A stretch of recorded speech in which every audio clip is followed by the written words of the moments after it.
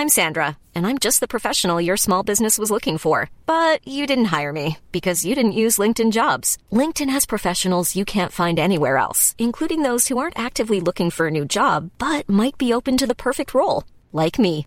In a given month, over 70% of LinkedIn users don't visit other leading job sites. So if you're not looking on LinkedIn, you'll miss out on great candidates like Sandra.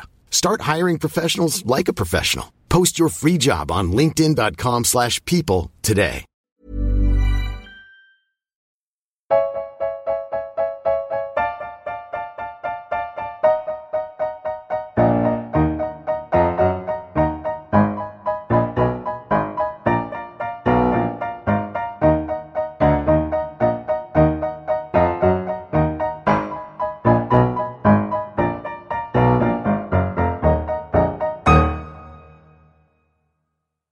Welcome to this week's episode of Failed Critics. I'm Steve Norman, joined this week by James Diamond. Hello. And Jerry McCauley. Hello. But not Owen Hughes, he's off sick. Saka. Exactly. So we'll be foregoing the quote quiz this week because he's bad enough as it goes. We don't want him to fall even further behind due to an unfair advantage. Yeah, it wouldn't be that unfair because he doesn't answer them when he's here. I know, but I'd rather have him fail on his own merit. Yeah, we don't want to give him something to moan about. No, yeah, that's true. No. Or this week I'll just do something from as Night of the Living Dead or something that only him was bound to get, and it would really annoy him. And then you would have got the point. Yeah, I'm not having any of that. Yeah, no quote quiz. Yeah. We've got some movie news, or rather less movie news, more of movie rant. Yeah, I'm launching a campaign. Those listeners who also read the site failedcritics.com may have seen this week that I posted what I'd like to call an editorial in my fancier delusional mind. Basically, last week you probably remember that we spoke about Taken 2 having a 12A certificate, and we had fears and worries. I think it's fair to say that all four of us had fears about that. And the first previews have come in. Some very respected bloggers and reviewers that I kind of trust and have a lot of time for, and basically said that our fears were exactly right. The main criticism seems to be that the fight scenes in Taken 2 have just been butchered to remove kill shots to get this film ready for a 12A. One of the phrases I heard from, I think it was someone connected with Den of Geek, said it was like, it was the Den of Geek review that said it was like Liam Neeson was hugging people to death, and maybe that's just a new power he's got, in the fact that he'll be grappling with someone in a fight scene and then the next bit they're dead and you don't actually see anyone get killed. Now you go and read the blog to hear my full argument about this, but I just want to quickly put it into words for those people who only listen to the podcast. My main issue, and this is the reason I'm saying now, we will not be reviewing Taken 2 on this podcast for this reason that's coming up. It's not because they've softened a film that I wanted to see and I want to see loads of violence and swearing, although obviously I do from a personal point of view. My main issue with this is the fact that they've made a film which the director, producers, writers, star, everyone has signed off on as the film. Okay, let's call that film A. Then what they've done is they've taken a knife to it, taken a cleaver to it, blunt instrument to it by the sound of it, and butchered it to make film B, which they know is a lesser film. They know it doesn't work as well. They know it's not as good because it's not the film they made in the first place. And they are then releasing film B to everyone because they want to attract the 12A certificate. Now, my argument here is what they have knowingly released a film that they know is worse than it should be. And they're still asking us to pay the same amount of money. And then their next step will be, when they release it on DVD, to act like they're doing us a massive favour by giving us the uncut version that they wouldn't let you see in the cinema, which I'm certain will be the phrase they use, which is even more absolute bullshit. And then asking us to pay again. And I'm just basically saying, enough. I'm not having that. I'm not going to be part of that. All four of us spend our money to watch these films, okay? And having spoken to Owen, I know Owen's still going to spend his money to go and watch Taken 2, and that's totally up to him. But the fact is, we don't get to see these films for free. We're film fans who spend their own time and money to go and watch these films. And I'm sick of being treated like that, and I think more film fans should be sick of being treated like that. The other issue I've got here is just the pure morality of targeting 12-year-olds for this kind of film. I also think that's a bit wrong as well. But ultimately, my main issue is with, as a consumer, being completely ripped off here. And that's why we're not going to be reviewing Taken 2. I've taken a big, grand editorial decision. I don't know what you two think about it. Well, I think me and Steve are both well known for being thoroughly pissed off at George Lucas for all his revisionism and stuff like that. It's a similar kind of thing, it's trying to exploit the customer by releasing various versions of the same film. Mm-hmm. I mean, there's obvious caveats like the Redux Apocalypse Now was sort of a preferable version, and Blade Runner, for instance, had director's cuts, but it's nothing like that. This isn't one of those situations where there's a director's cut. It's just a pure commercial decision to try and bring younger kids in and get a wider audience. There's director's cuts and extended editions that make a film about 4 hours long, which they know that no one would go to the cinema to watch because it's 4 hours long, which is fair enough. Then bringing it out on DVD where people can watch it in 2 or 3 sittings if they want, or have got the time or the patience to sit down for 4 hours, it's fine. But changing a film specifically to target a wider audience and therefore to rake in more money and kind of ruin the integrity and the quality of a film is just stupid and pathetic. And also, I'm not even that bothered. I'd be annoyed. I wouldn't even be that bothered if they'd started off at the beginning to make Taken 2 a 12A film, and they had filmed and cut a film which fitted into that. But no, they made a film, and then they started butchering it to make it 12A. Whose decision was this? I've got no issue with people chasing the 12. Although I do think it's sad that they have resorted to that, and there's some excellent films out there that have said, Dredd, for example, they said, we're going to make a violent adult comic book film here, actually, and they stuck to those principles and rewarded with a really great fun film, I thought. But it's the sheer fact that they have got a version of this film sat on a shelf that they know is better, and they're asking us to pay the same amount of money for a version they know is inferior. To be fair, that's the issue I've got. Film as a 15, I thought was cutting it fine as a 15. It was for a 15, it's quite violent. So yes, you're going in the same vein. It doesn't sound like Taken 2's much of a departure from the original. It sounds like it's more or less the same thing. It doesn't sound like it's going off in some crazy direction. It's pretty much Liam Neeson breaking necks and kicking ass. I mean, it's not doing anything radical. So it's going to be at the high end of a 15 anyway if they want to keep it in the same thing. So it just annoys me. Out of interest, on the people who make the ratings for films, I forget the BBFC. Yeah, that's the one. I can't remember how many B's was in it. On their website, have they got a list, of criteria for what rating, like what each film has to do or not do to qualify for it? It's not so much like that. It's done on a film-by-film basis, but it's really good. Every film that they do a certificate for, they do release a report as to why they've given that certificate, and we're still waiting for the Taken 2 one to be made public. But what they have admitted is that at least 3 scenes were cut, and it was because the studio approached them, asked them for advice on how to make it a 12A.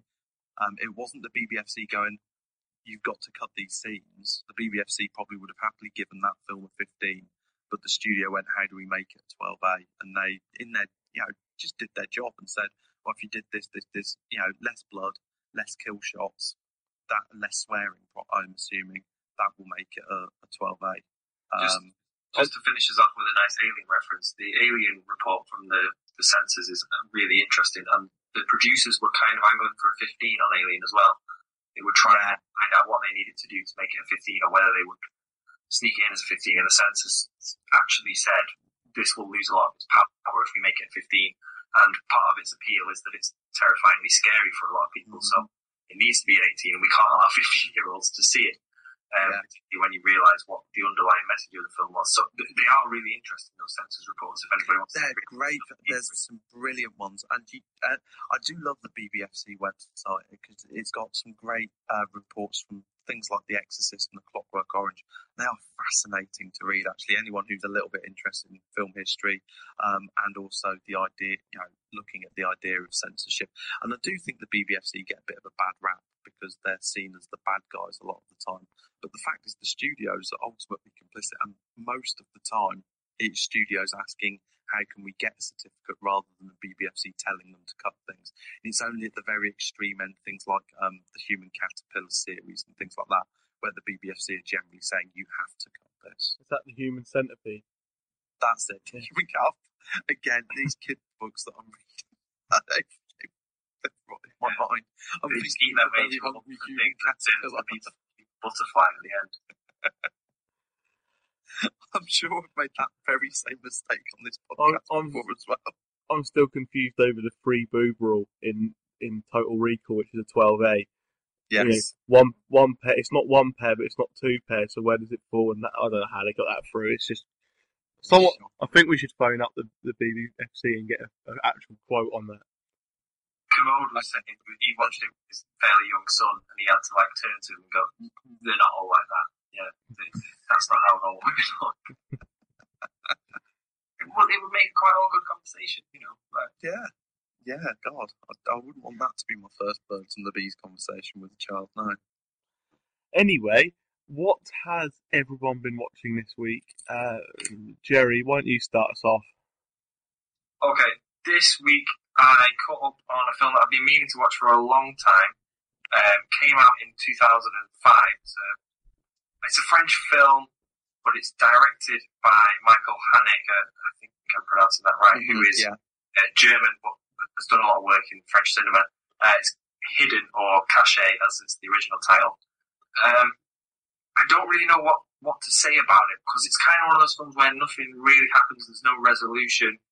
So it isn't done in a sort of standard way. Basically, there's a guy played by Daniel Auteuil, whose name I've probably just butchered, who presents a TV book show, and he starts getting these packages to his door, which are videotapes of him and his family and his house being filmed, and they're secretly shot from the street, and little weird drawings as well. The meaning isn't quite clear about those initially, and he doesn't have any idea who's sending in these things, or whether it's threatening to his family or what. Obviously, he's a bit worried. His wife gets worried, who's played by Juliette Binoche, who's fantastic as ever.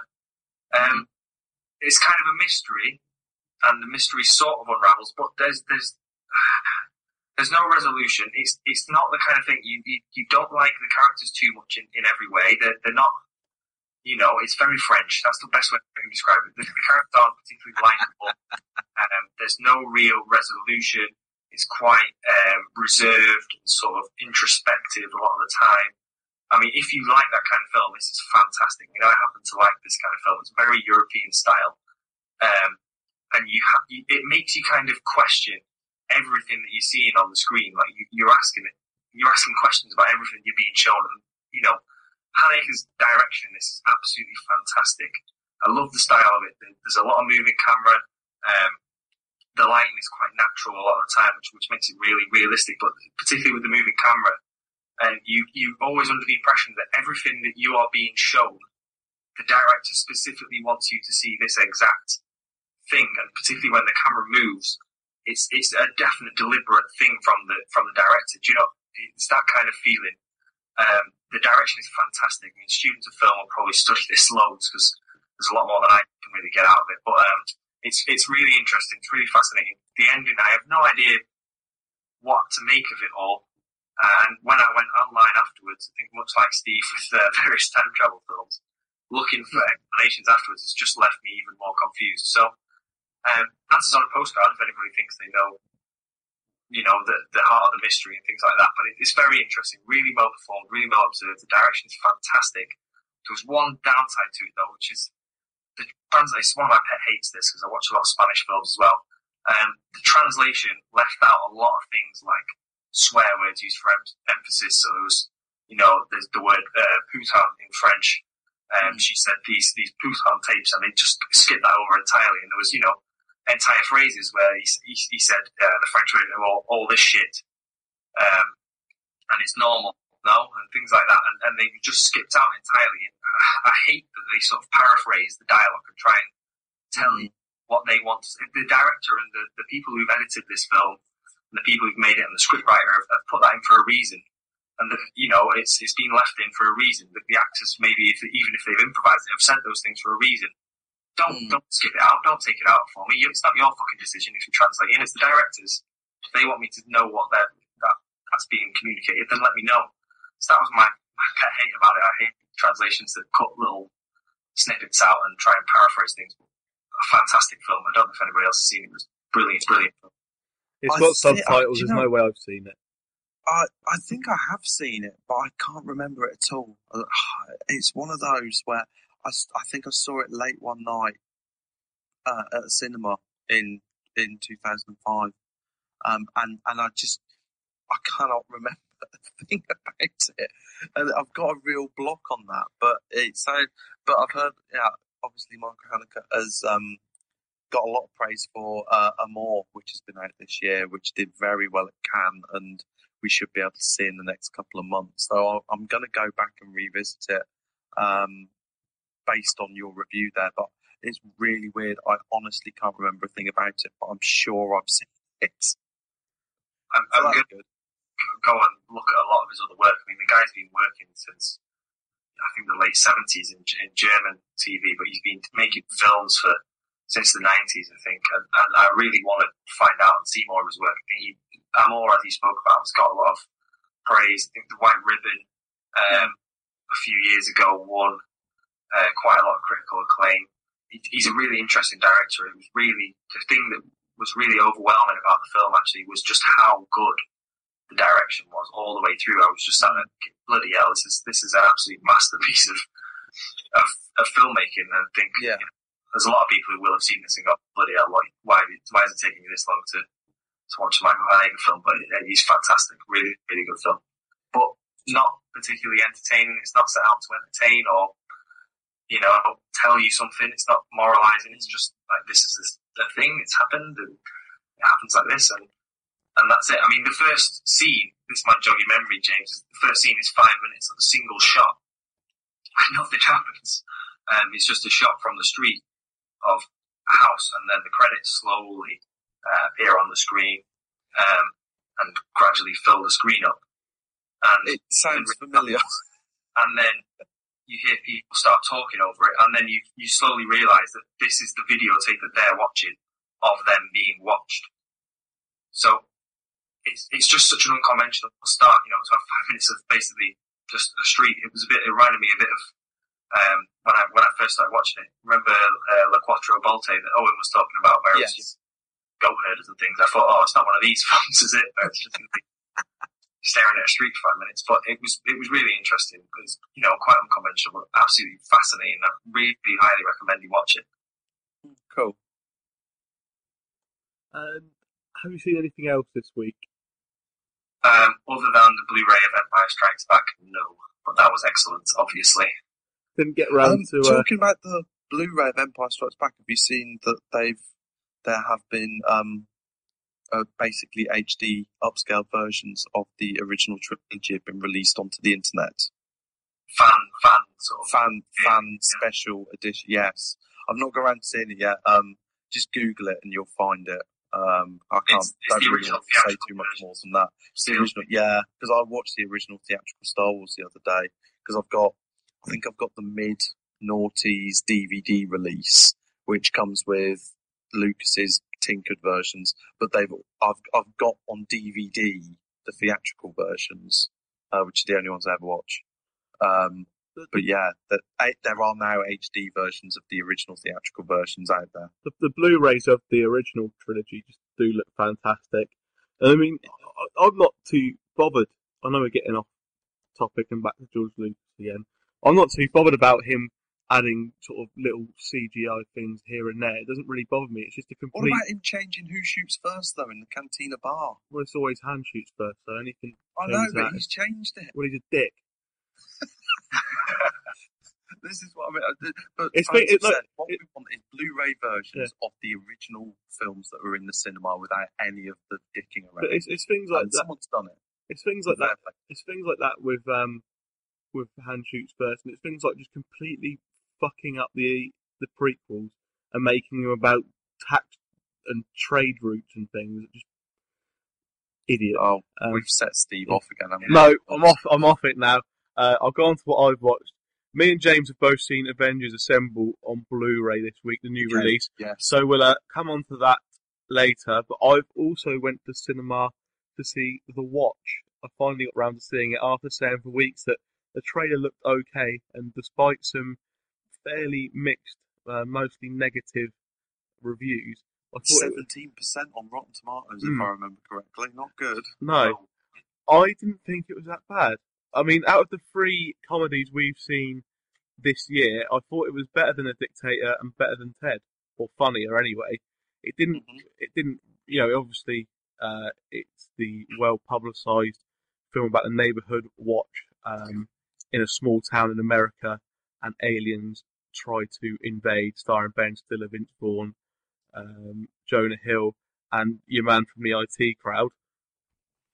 Richard Ayoade. That's the one. But yeah, it's funnier than A Dictator, and it hasn't got a message to try and ram down your throat. I thought it was consistently funnier than Ted, which I didn't think was too bad, but it wasn't great. It didn't live up to the hype. The plot's fairly good. It does have some nice references to other sci-fi films in there as well. It doesn't sort of overdo it with any kind of stupid slapstick humour. I think 17% and similar sort of aggregate reviews on different review sites is a bit harsh. There's definitely worse ways to spend an hour and a half. I'm intrigued by the comic dynamics, Steve, because obviously I'm assuming Ben Stiller plays a straight man. He's very much. I'm assuming he's in kind of what would we say, Meet the Parents type. Yeah, that's a mode there. That's fair too. What about Vince Vaughn? Okay, is Vince Vaughn also a straight man, or is Vince Vaughn doing his usual, which I loved when he was younger and got quite tired of it though, his usual won't shut the fuck up type acting? Speaking of which, just to jump in, I forgot that I did watch Old School as well the other night, which was I watched Old one of my School favourite films. He's kind of like his character in Old School. He's kind of like a more adult version of his character from Old School. Not adult in the sense that he's shagging and swearing everywhere, but like more grown up. But yeah, he's not the best character in it, but he's by far not irritating. Okay. And what about Jonah Hill and Richard Ayoade? Richard Ayoade's not on screen for much of it. His character's quite important to the plot, without giving too much away, because even though it's a comedy, there is certain spoilers in it. But he is funny in it, but he's not sort of the central character. Jonah Hill is, pretty much as he is in every other film, probably written in that style as well, but still quite funny. So is it one that I should rent then, Steve? Rent or watch when it's gets onto Sky or whatever. It's definitely worth a watch. And it's not nowhere near as bad as people have No, made it. I don't think it's anywhere near as bad as what the reviews are getting. I thought it looked all right as well, to be honest. I mean, I didn't think it would have these references to other sci-fi films. I picked up sort of 3 or 4, which is quite a nice touch. But I didn't think it'd be the kind of film that done that kind of thing. I mean, if you're going to the cinema with a group of friends, or you've got to take a date to the cinema, heaven forbid one of our listeners should ever be in that situation. God, I can't imagine that. There's certainly a lot worse ways to spend an hour and a half of your time. Okay, fair enough. I mean, you kind of know what you're going to get when the director is a writer and director of Saturday Night Live for a number of years. Yeah. There's Hot Rod, I think he did as well, didn't he? Which I thought was quite funny actually. If any of you've seen it, I've not seen Hot Rod, no. I think in Ted and The Dictator, the other 2 comedies we've reviewed for this podcast, so something to put it up against. The big laughs in those 2 films are bigger than the ones in The Watch, but The Watch is consistently funnier throughout the whole film than those 2. If that makes sense. Yeah, and it's got Doug Jones in, who is the Fallen from Pan's Labyrinth, so I might just watch it just for that. Didn't know that, actually. How cool. So, he's in, like, pretty much everything. He turns up, like, in all sorts of rubbish films. He was that weird fish thing in Hellboy as well. What's he called? Oh, God. The oddball, super intelligent character in Hellboy. The other creature. Yeah. I can't remember the name now. Abe Sapien. Is that his name? Abe Sapien? yes, it is. It is. My memory's Anyway, James, other than Avengers Assemble, what have you been watching? Well, yeah, I have only watched Avengers Assemble today, but earlier this week I watched Stanley Kubrick's 1956 film The Killing, basically inspired by the Kubrick conversation we had last week. Obviously, Owen reviewed Barry Lyndon, and then we talked about Kubrick films. Both Owen and Jerry said, I have to watch Paths of Glory. Couldn't find it anywhere in town, so I'm going to get it sent out to me. But I did find The Killing. Now, Killing is IMDb top 250, so it's ticked off another one for me there. You'd think, really, that a Stanley Kubrick film is very non-linear, fractured narrative. It's about a heist, film noir. It's got a great fight scene. You'd think that would be my kind of film, wouldn't you? And it is! Ha-ha! I did the Simon Cowell fake out on you. Yeah, it's brilliant. Basically, I really, really enjoyed it. I was a bit unsure when it first started because the beginning bit has got this voiceover, which sounds like a 1960s Batman episode. I was like, oh, what? It felt horribly dated. And the music in the background is going, da-da-da-da-da. It's like the music's going, oh, fucking hell, what's happening? Ah, kind of thing. It's really frantic. It really put me off. But it settles down very quickly. And I found out that the voiceover, it is very much like a news reporter going, 7:35, so-and-so went to this. It's really like very specific like that. The studio made Kubrick have a voiceover for the film. Because of the non-linear narrative, they were worried that people wouldn't get it, so they made him have a voiceover. So because Kubrick hated the fact that the studio had interfered, he just made the narrator unreliable. So you cannot actually trust anything this narrator's saying, which just adds another level of annoyance and brilliance to the film. It's classic Kubrick alienating the audience just because he wants to, kind of thing.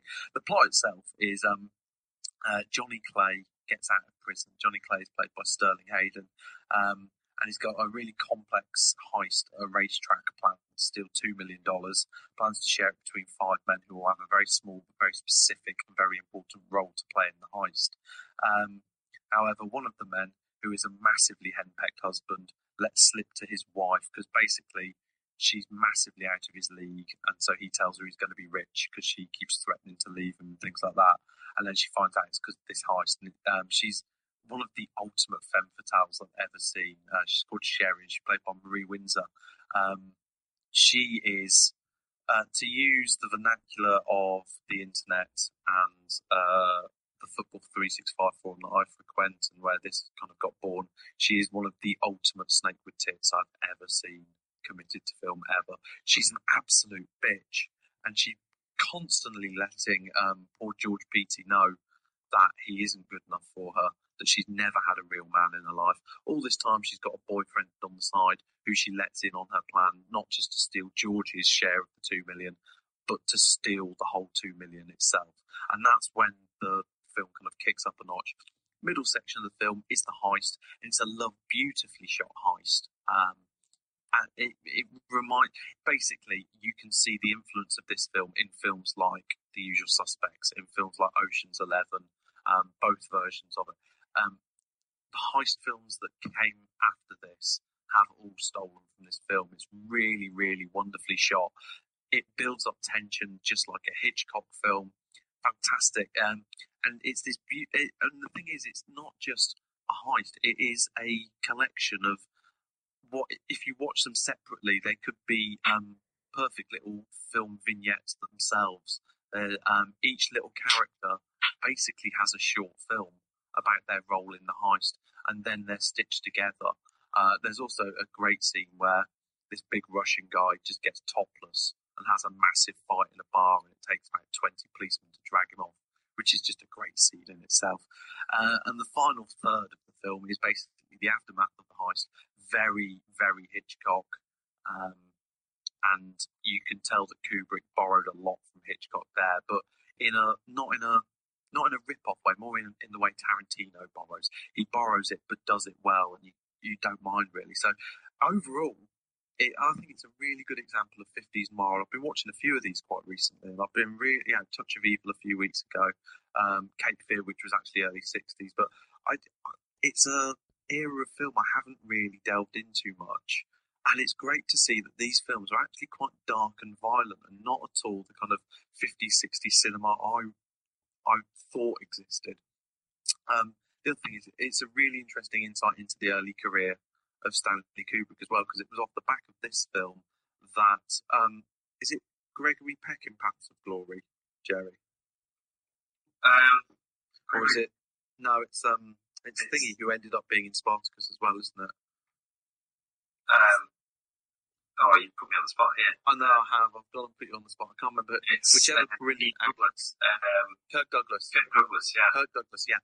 Basically, Kirk Douglas got Stanley Kubrick for Paths of Glory because he'd seen this film, and this film really did launch Kubrick. Like all films, it seems whenever you hear like a great film from a long time ago being in the IMDb top 250, almost every single time it was a flop in cinema at the time. It's like 1950s, 1960s audiences were morons, and they just didn't go and see the films that we now see as being fantastic films. It's really weird. But this flopped on release, but people liked it enough.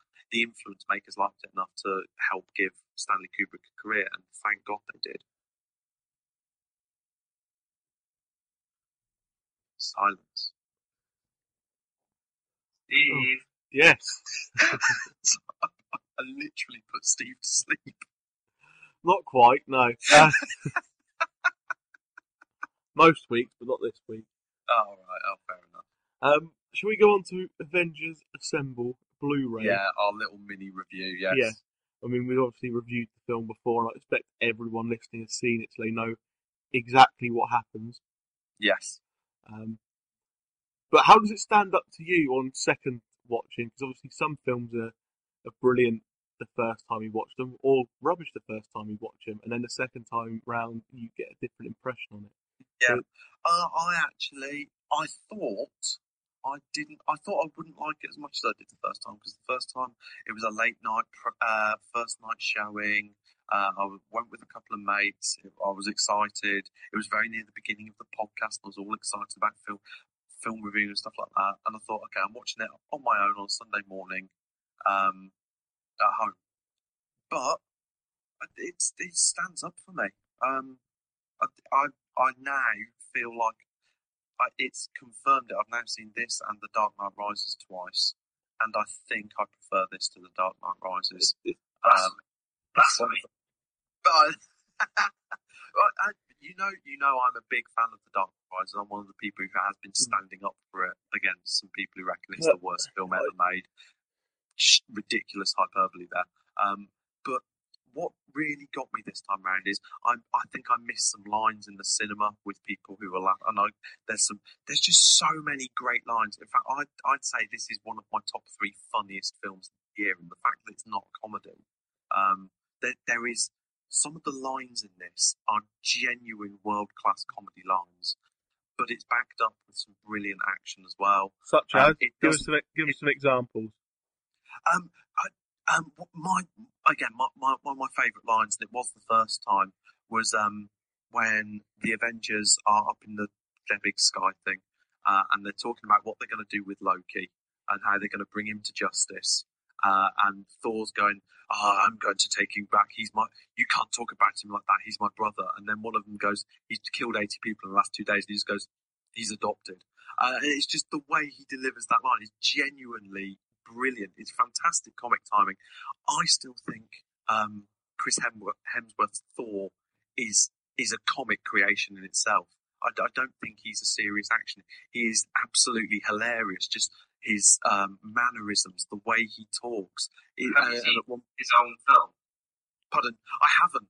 This is the thing. I've never seen Thor, because I know that's directed by Richard Branagh. Is Thor any good? And is he different in Thor than he is in Avengers? By who? Pardon?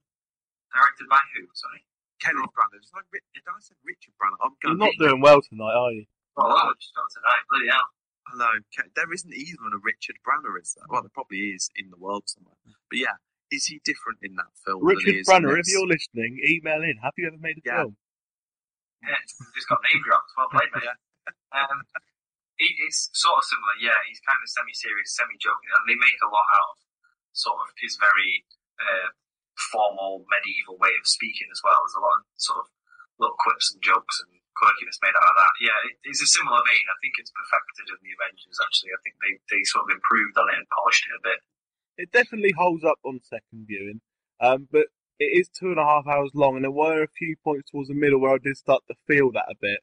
But in general, it still stands up. It's still really just enjoyable. I felt it zipped by for me. Honestly, I felt it.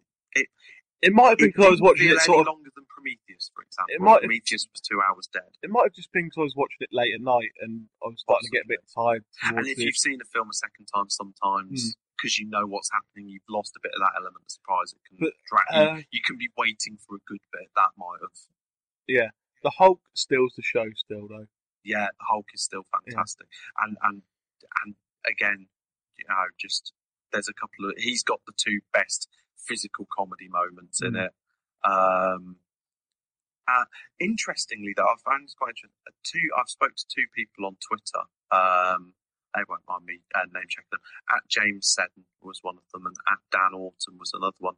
They've both watched it for the first time this weekend. Yeah, and their complaint, and also James Seddon's wife, confirmed at Holly Seddon as well. They basically said there was too much talking in it, not enough action, and Dan Orton was the same as well. He said there was too much talking going on, which I loved because I love Joss Whedon's script. I didn't think it was that bad because I think the dialogue was quite good between the characters for the most part, especially the scene with Tony Stark and Loki in the top, in his obviously Tony in his Stark tower. Is great with in terms of dialogue and things like that. Yeah. But no, I think they one of the things they said was too much talking, not enough Hulk smash. And in fact, Holly said, and it did make me laugh. Actually, said if I'd wanted dialogue, I would have read a book. That was her thoughts on it. And I can she'll be off to see Taken too. Yeah. And I can see that point. I can see why some people wouldn't like Avengers or not think it's the superhero film that they're used to. Because I think it's interesting because it's a grown-up superhero film, but not grown up in the way that Dark Knight Rises. No, it's more fun than Dark Knight. It's more fun than the Dark Knight or any of the Nolan Batman films, which obviously they're fun to watch. But you know what I mean? They're more fun. It's not playful, I think. Yeah, you can be grown up without being super serious, and I think that's what it does. I think it's a superhero film for 20-somethings. I know I'm 30 odd, but late teen. It's not a superhero film necessarily for 12-year-olds or for people who just want to see Hulk smash stuff up. Just watch the last hour if that's what you want. And apparently, Hulk's next solo movie has been put back until after Avengers 2, which is a bit of a shame because I liked Mark Ruffalo as Hulk, so that's a bit of a shame. And what do you think of the special features? Gag reel a bit short, deleted scenes pretty decent, and there's a really nice short film actually called One Shot Item 47. Which is just quite a nice little short film, which is worth getting the Blu-ray for. Yeah. I think it's basically quick outline is one of the guns from the aliens invading is picked up by a couple who manage to get it working and start robbing banks and are chased down by S.H.I.E.L.D. It's short, but it's good fun and worth watching. Yeah. Best head on to the main review then. Paranorman. I didn't manage to see it. James, do you want to introduce the film for us and then we'll review it? Yes, so it's an animation available in 2D, 3D, and it is about a young boy called Norman who can see dead people all the time. And he loves zombie films, he loves horror films, and basically one Halloween night, his small American town comes under threat from a 300-year-old witch's curse, and he's the only one who can save them. That's about it. It's got some people in it. I'm sure it does. Most films do. I've got it. Actually, I've got the people in it in my tick list of people who were good in this film. Actually, Anna Kendricks is in it. John Goodman's in it. Cody something McPhee, the kid from Hugo's in it. I'm as prepared as ever. Casey Affleck is in it. Oh, Casey Affleck is very good in it as well. Yeah. Christopher Mintz-Plasse plays not a geek. Actually, he plays more of a bullying character in this one, which I thought was an interesting casting decision. Actually, I thought it was quite. It worked, but it worked. I suppose because you can make him look. At least you can make him look like a bully rather than the slight geek that he is in real life, I suppose. Mm. Yeah. There was Jeff Garlin, who's Jeff off Curb Your Enthusiasm. Yeah. If any of you are followers of that fight. Yeah. He was really good in it. John Goodman was in it as well. Yeah, John Goodman was very good. He had a nice little turn. I'm trying to think of anybody else. I was going through it thinking, who's that? Yeah. I really liked it. I mean, you can tell, I think, the guy who wrote it, this is his first, the first film he's written and the first film he's directed. Co-directed with a guy he's called Chris Butler. Co-directed with a guy called Sam Fell, who did Flushed Away, I think was his big name. Right. And he also did The Tale of Despereaux, which I've never seen. But you can sort of tell it's that kind of, similar to Aardman, that kind of humour, quirkiness. And I think, as well, Chris Butler worked on Corpse Bride and Coraline. So yes, he did, yeah. There is a sort of similarity with those films, I think, particularly, which I happen to like. I like Flushed Away, I like Coraline, I like Corpse Bride. And it's definitely following that tradition, isn't it, of sort of slightly alternative, not animated, because this is stop motion, but, that kind of kids film. Yeah, it reminded me of Coraline, not necessarily completely in the visual style, but in the fact that it was very much it was knowingly animation. It wasn't trying to look realistic, and also it at the same time, I thought that it made such an immersive, completely brilliant world. Exactly, yeah. Just the thought of how long it must have taken them to make this, all the sets were so intricate, so detailed, like his room was covered in little posters, and there was all sorts of little touches, and the world and the town, it's all set within one town. It was so utterly believable. And you're right, actually, I think Aardman is quite a good comparison here, because, again, Aardman animations never look realistic, but there's so much detail and care and attention put into the sets and the characters that, like you say, you do get drawn in. You don't care that they don't actually look like people, and that the cars are a weird shape and stuff like that. You're right, you don't care because you're drawn into the story because it looks fantastic and because it's got a lot of charm. And this film really did have a lot of charm, I thought. I went to see the 2D version. Same. And, I know Owen saw the 3D, and Owen sent us a few notes, and one of them is he said the 3D was pointless. He said it was quite sharp in terms of 3D, but apart from that, completely pointless. It's quite interesting because I know it was shot on a Canon Canon 5D Mark II, which is quite a low budget camera, really, the kind of camera that amateur filmmakers make, and they did the 3D using a special rig on that. And it does seem a little bit like the 3D's been tacked on by the studio, unfortunately. But yeah, there was so many great little visual jokes. One of my favourite ones was quite near the beginning. Basically, Norman's walking on his way to school, and he's seeing all these dead people and talking to them. They clearly see him every day. And a bird flies past, and it's a dead bird with its kind of neck caught in one of those 6-pack of cans ring pull, the plastic ring things. There was little touches like that all the way through. I think it was very funny. Not funny all the time, but it was definitely, there were some really good jokes in there. There were some nice references. Really funny. I was laughing a lot through it, actually. Yeah. And there was a few times, again, I think... Sorry, Jerry.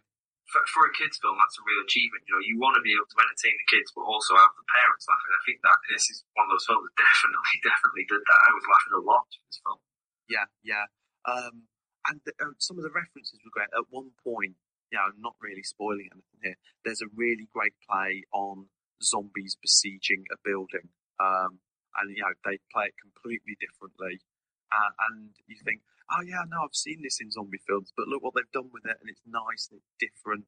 And it clearly loves zombie films and kind of like Hammer horror films and things like that. There's a real affection for the type of film that it's kind of also slightly taking the mickey out of.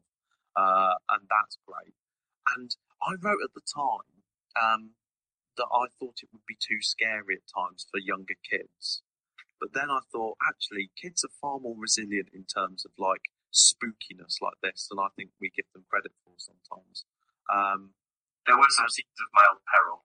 Yeah, and just mild peril. Kind of, it's our favourite description, isn't it, from the BBFC? Yeah, I love mild peril. Yeah. But the scene where the kind of witch transforms, like that was genuinely terrifying. Even I was a bit. Had the willies put up me there, but yeah, I think it was a really good family film actually, but I also just enjoyed it on its own merits as a 32-year-old man who likes horror films. I liked it as part of that canon, as part of that world where we can reference horror films and things like that. I just really enjoyed it. Yeah, I think it was just an enjoyable film, similar to Coraline in a way.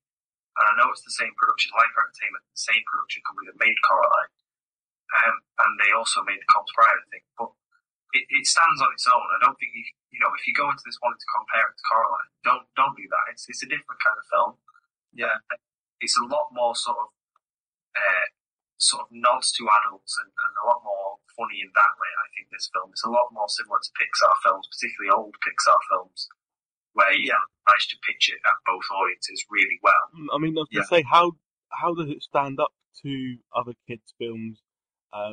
Maybe ones that have been released this year, like Brave, that we've seen, or just sort of Pixar / DreamWorks films in general. Visually, you see, I think I actually like the visual style is better than Brave. And I know this isn't a CGI film. Obviously, there's a fair bit of CGI used thrown into it, but it's this is one of those where they've got a tiny little model and they take a picture of it and move it a millimetre and take another picture of it. And if you see, there's a great YouTube video being released by the production company before it came out, which showed that they literally have thousands of little faces for each of the characters to do the facial expressions and give them enough detail. And I thought visually it was really lovingly made. The whole thing felt like they took a lot of care and they really wanted to make this town believable and whole and real.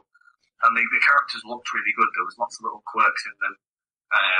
They played up to some stereotypes and then played with them a little bit. Yeah.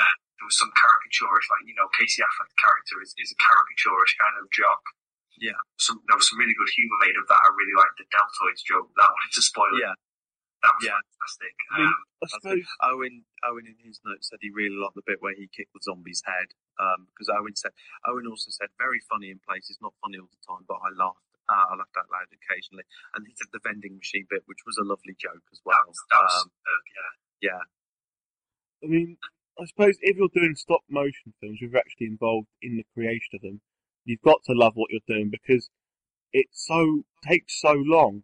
I remember hearing, interviews with the people who made Wallace and Gromit, and when you probably haven't filmed 2 minutes of the total film and you've moved the same character about 500 times, if you don't love it, there's part of you thinking we could just do, a Pixar style thing here, and just get a computer. Yeah, to do all this we could just do it on a computer and not even. Crowd scenes in this that must have been really, really difficult to make. There's probably 30 to 50 people on the street level moving. I mean, I'd equate it to like reading a book and then thinking there's a film out of this instead.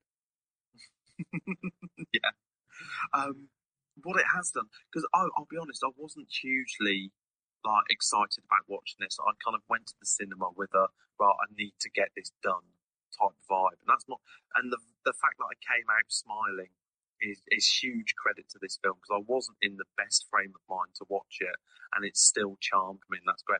And it has actually made me think I'm going to check out the Pirates An Adventure with Scientists now, because I've not seen that this year either. That does look quite good though, but I've heard good things about it, but I've not. Yeah. And I'm not. I'll be honest. I'm not usually a massive stop motion kind of family film fan. It's just something that hasn't connected with a lot of Aardman. Not stop motion. They are Muppets, different kettle of fish. Aardman stuff it's probably sacrilegious. Wallace and Gromit doesn't really do it for me. I have to admit, I have a particular fondness for that kind of filming, that kind of filmmaking. Yeah. So, I mean, I went into it I wasn't particularly enthused about what I'd seen from the trailer, but knowing that it was stop motion, I thought, well, it's usually quite good, and I like the kind of film, and I just have so much respect for the process that I'll watch it anyway. But yeah, I came out with beaming. I was really happy. Yeah, but and I went in with completely different expectations and still came out really happy. So I think that's as good a review as we can give it, really. So next week we are reviewing what, James?